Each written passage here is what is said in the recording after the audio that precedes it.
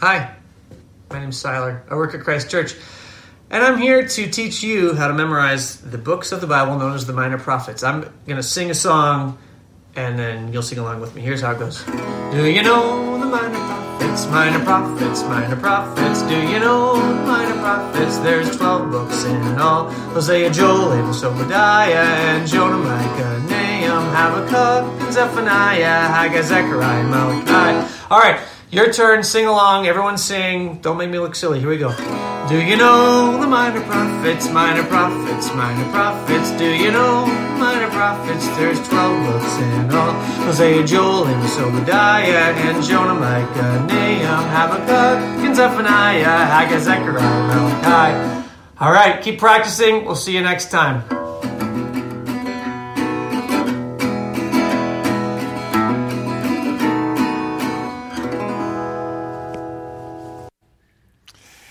Well, Siler will be at the Lake Forest campus signing autographs in the lobby after the service. Welcome. Happy New Year to everybody. Welcome to those joining us at Crossroads Highland Park in the 01. So I want to start by talking for a minute about groupies. Quintessential groupie being a young girl, 10, 12, 14 years of age, at a boy band concert. And I'm not current with my boy bands. I can pull up Backstreet Boys and NSYNC, and I'm sure there are more recent boy bands than that. But a groupie is someone who is paying attention to someone who is not paying attention to them. I'm sure there's better definitions, but generally a groupie is someone who's paying a lot of attention to someone who is not paying attention to them. So a young girl goes to the concert hoping that Justin Timberlake is going to pull her out of the crowd, or whoever it would be, one of the Jonas Brothers. Someone's going to pull and say, "You're the one I want to spend the rest of my life with," and that's sort of the hope and dream. And if you're a woman and inclined to roll your eyes at that, 20 years ago you were probably at a Richard Marx concert wearing cargo pants and hoping that he was going to pull you out of the crowd. And guys, you're also not immune to this.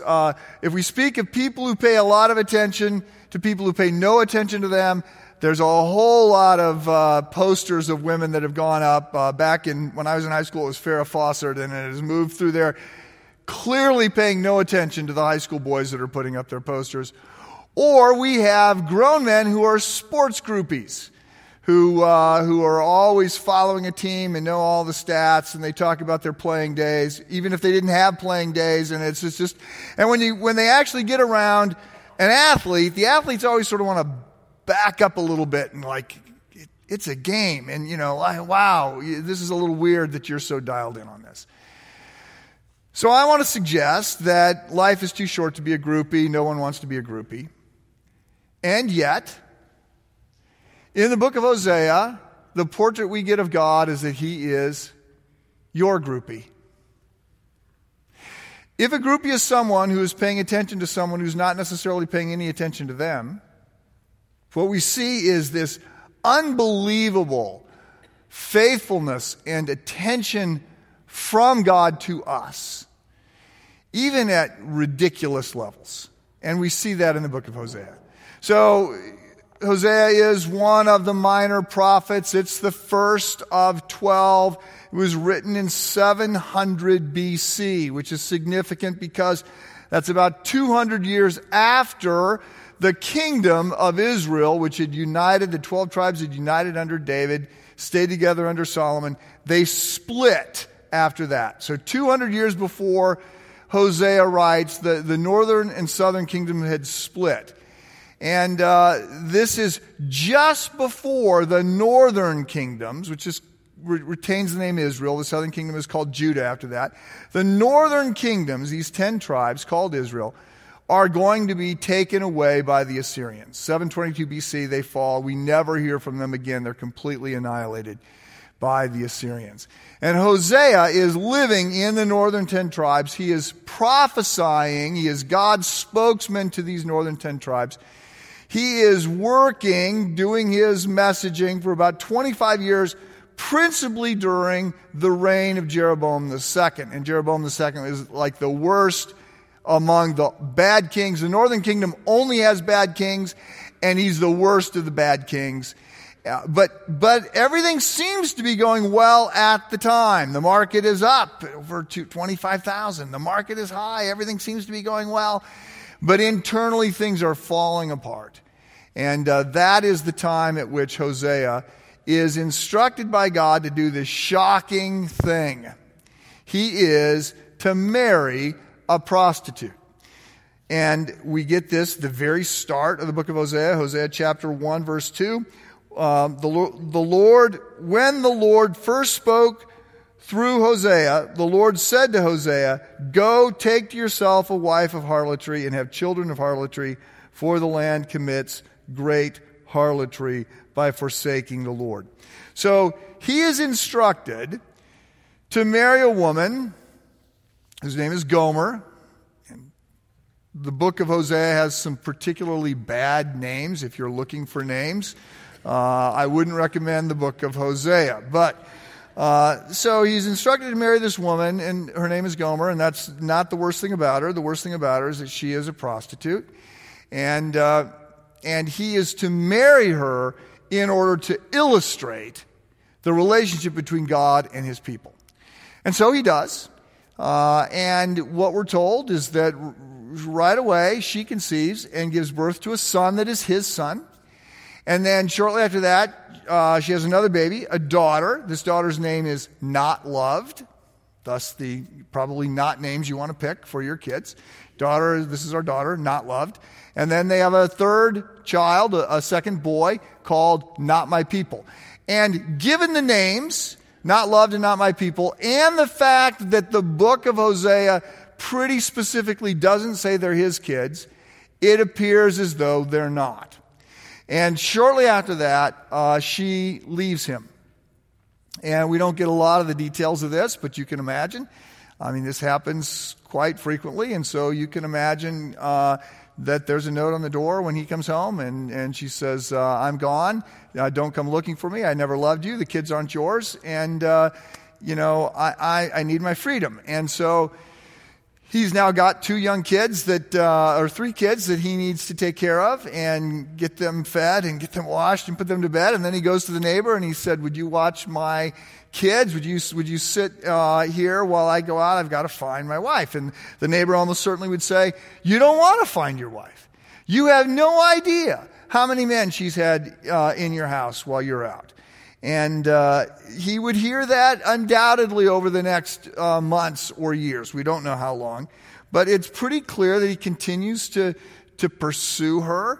And so he was probably hearing, "Oh, there's the prophet, and the prophet's marriage is falling apart. And there's the man of God who's always sticking his nose in everybody else's business, and he can't even control his own family."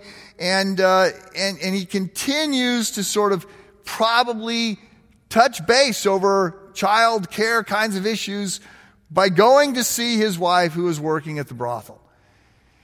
And then things begin to unravel for Gomer. So she, after some period of time, begins to lose market value, and she begins to fall down through the social strata, and at some point she's with a man who beats her. And Hosea goes, we read about this in chapter 2, he goes and he appeals to her to come home. And she says no.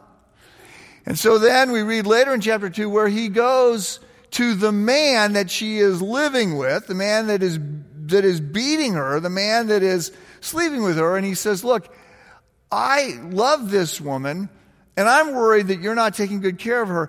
I want to give you money so that she is cared for." And this goes on for a while, and then we read that at the end of chapter 2, that he decides he's going to sell her, this man who she's living with. He decides that he's going to sell her as a slave. And so God says, we know what this would be like. We know something from history that Every community of any size had a market that sold people, domestic slaves, slaves working out in the fields, and sex slaves, and they would all be stripped naked and paraded in front of people, and people would bid for them. And God says to Hosea, chapter 3, verse 1, the Lord said to me, Go to this woman who is an adulteress, even as the Lord loves the people of Israel, though they turn to other gods and love them. Go and buy her. And so he goes to the slave auction and he buys his wife back. She costs more money than he has, so sort of breaks him financially. He gives all the money he has. He has to give some gifts in kind as well. And then he says to her, I want you to be faithful to me, but even if you're not faithful to me, I am going to remain faithful to you. Now, this all happens in the first 3 chapters of Hosea. The book is 14 chapters long. In chapters 4 through 14, the story, the themes, the ideas get further developed, and there's sort of 25 years of his messages that get condensed down and sort of pulled apart. Much of it is poetry. And in addition to sort of exploring these ideas of faithfulness and harlotry, you also have a message in which Hosea says to the people, because of your sin, right, because you are proving unfaithful, like Gomer, you are going to fall. The nation of Israel is going to be overrun by the Assyrians, which is what happens in 722. But God says through Hosea, this is not the last chapter that will be written. I will redeem you. I will come again. I will send a new king, a messianic king in the line of David. Your story will end well. You will repent, and I will take you back. So all of that is found in the rest of the book of Hosea, which I just want to remind you, right? This is not just a story. This is an illustration told through someone's experiences for God to communicate several ideas. So I often will hear people say, if I follow God and I do the right thing, then life will be easy. Right? If I'm in the center of God's will, life will be easy. Say, why do you think that? I mean, just out of curiosity, I'm pretty sure that's not what Hosea would say. Right? It was a hard assignment that he was given. So, what do we do with this book? Well, I think there are several big ideas that are screaming at us that I want to be sure you get. Number one, the first big idea that comes out of the book of Hosea is this is how we treat God. We are, you and I, are Gomer. If you were here a couple months ago, I had a friend of mine, Mark Laberton, preach, and Mark told a story. He had been reading an interview of some young Silicon Valley gazillionaire who had started a company and was worth hundreds of millions of dollars, and he had been flying. And when the interview took place, he had recently been on a commercial flight, and he was very mad because somebody had brought a baby into first class and the baby had cried, and he said, that's it, I'll never fly commercial again. I'm only going to fly private. My mission is to avoid people who bum me out. And Mark said when he read this, he thought, wow, what a jerk. That's your mission, is to avoid people that bum you out. And then he thought, well, wait a minute. I avoid people that bum me out. Right? That's me. And I would say, we're to read the book of Hosea and say, what a good-for-nothing, faithless wretch of a person this woman is. This guy tries to take her back after she has gone and slept around with other men. She's getting beaten. He tries to take her back. He supports her. He tries to take her back. He buys her back. And she is worthless. And yet, the whole point here is, that's us. In Christianity, the relationship between God and his people, the metaphor that is most commonly used is marriage. In other religions, worldviews, you see king, servant, master, slave. In Christianity, it's husband, wife. And the implication is, religiously speaking, we're all married to God. We are either faithful to God or we're whores. And I use that word that's a little bit edgier than prostitute or harlot because the Hebrew word has got some bite to it. It's earthy. And that's the implication. That's what we are doing. So you can imagine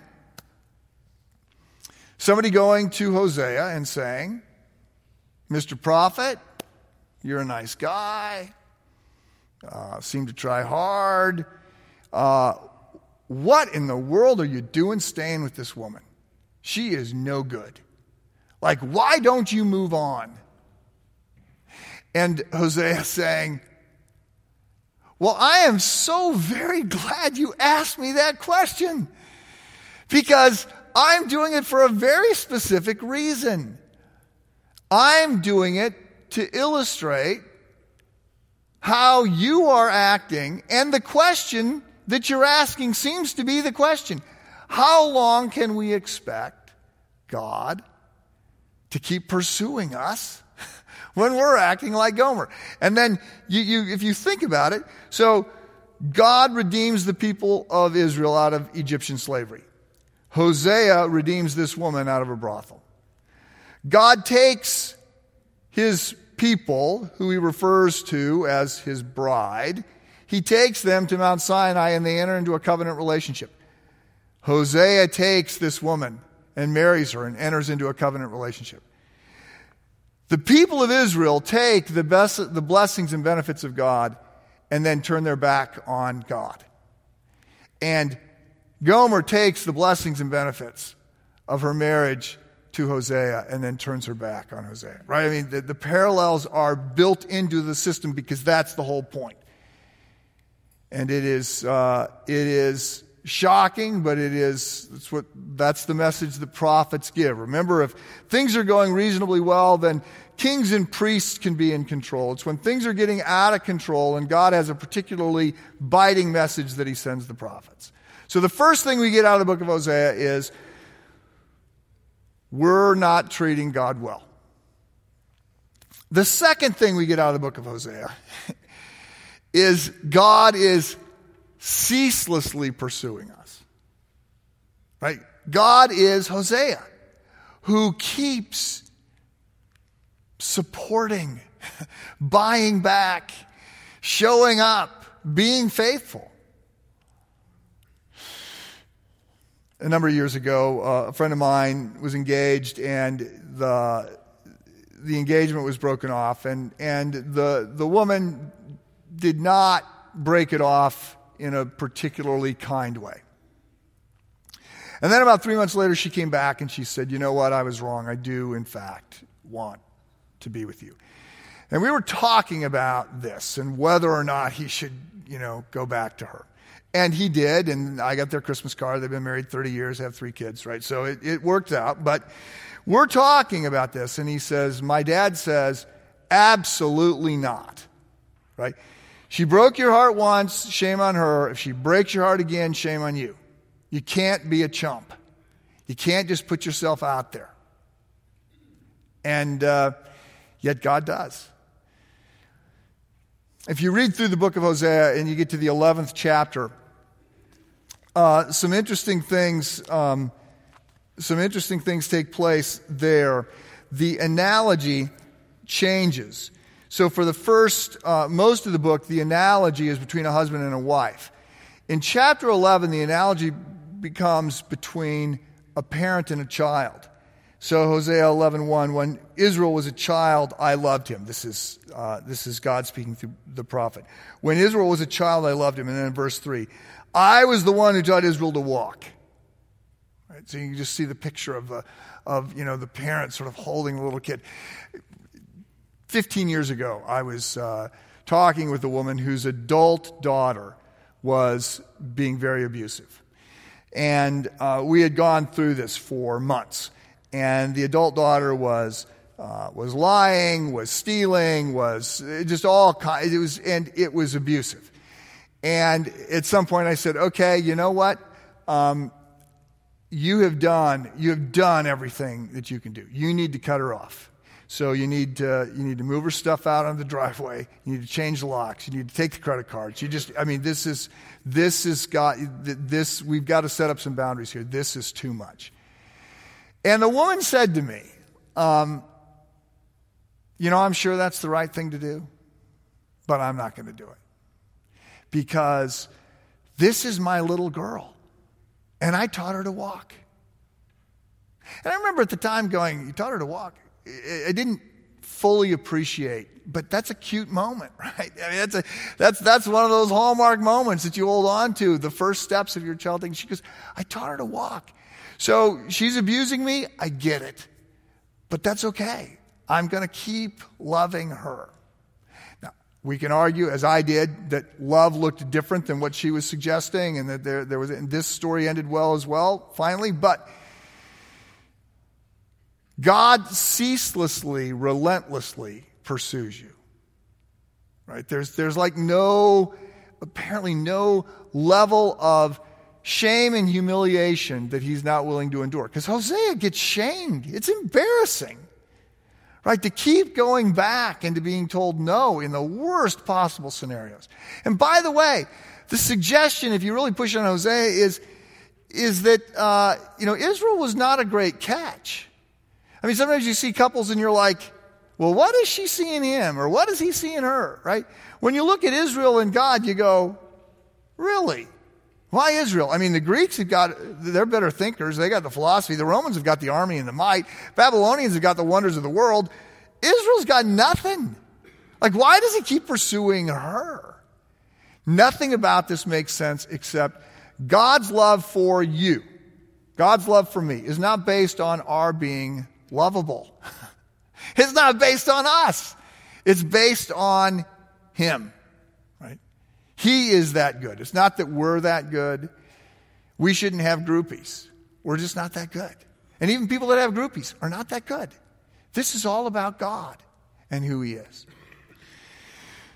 Now, there are some other things that come out in this story. Forgiveness, like Hosea just continues to forgive Gomer. Ransom, the whole idea that he has to buy her back. She goes for sale. She's in debt. She goes for sale and he pays for her, right? God redeems us. He pays for us with his son. The fact that love precedes performance, right? Gomer is not loved by Hosea because she's being good and faithful. She's loved independent of that.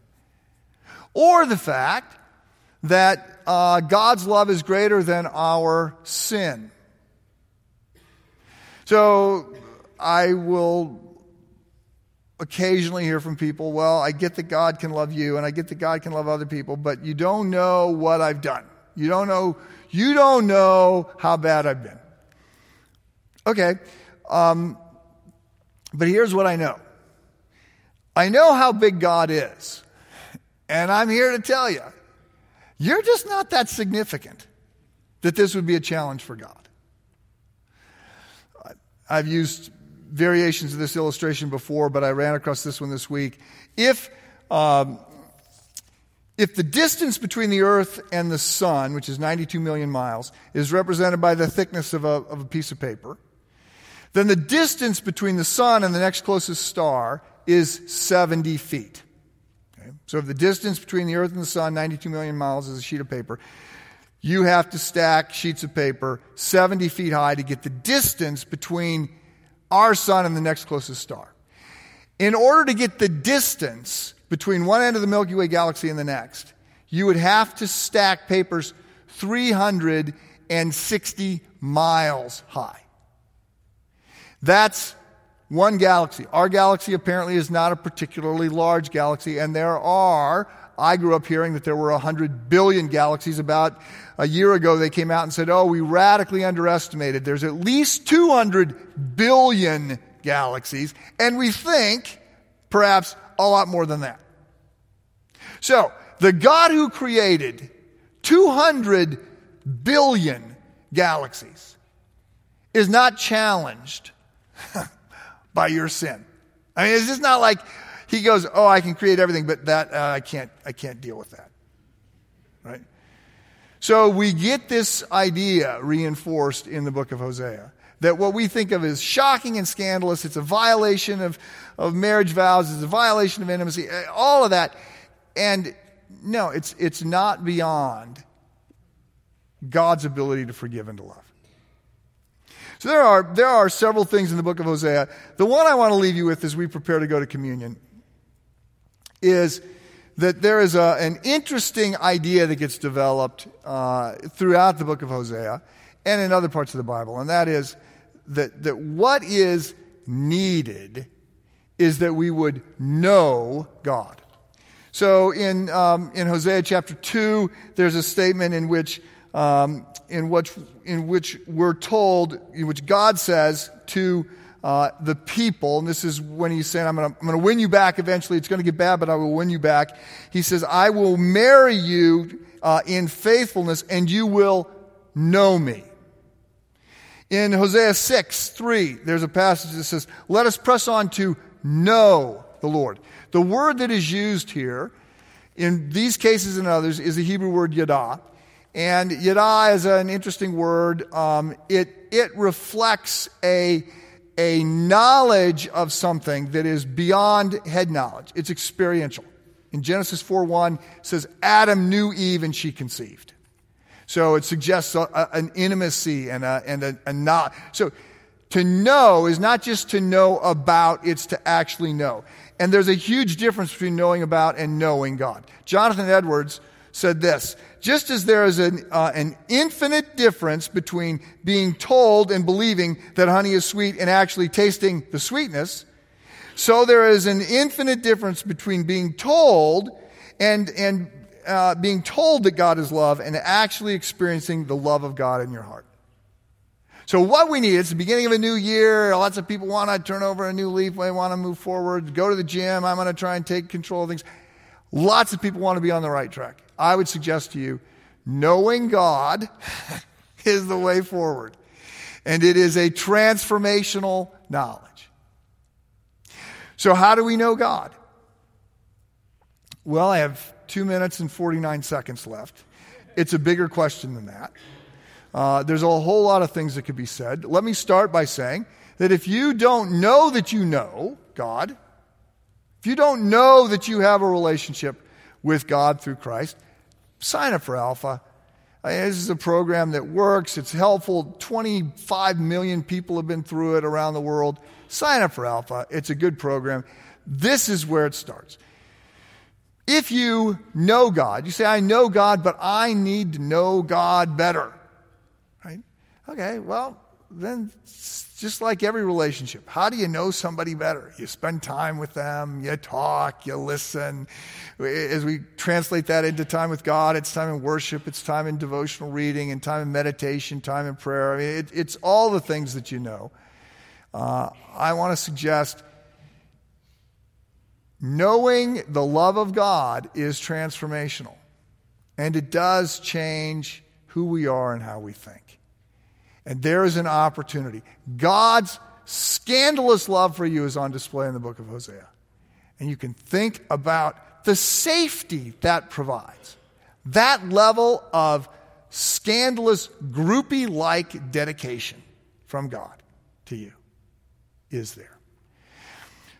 The final way that I'll mention that we can know God is we can know God by experiencing the sacraments, which are sort of a mysterious opportunity to commune with God. We can't fully understand it, but in a very profound, symbolic way, we feast on God. Right? We identify. I need to know. I need you in my life. And we are going to come to the communion table now. So I'm going to turn things over to the campus pastors. I'm going to pray for us, and then we will take communion. Heavenly Father, thank you for your love. We cannot imagine how many times we have been like Gomer. Forgive us for that.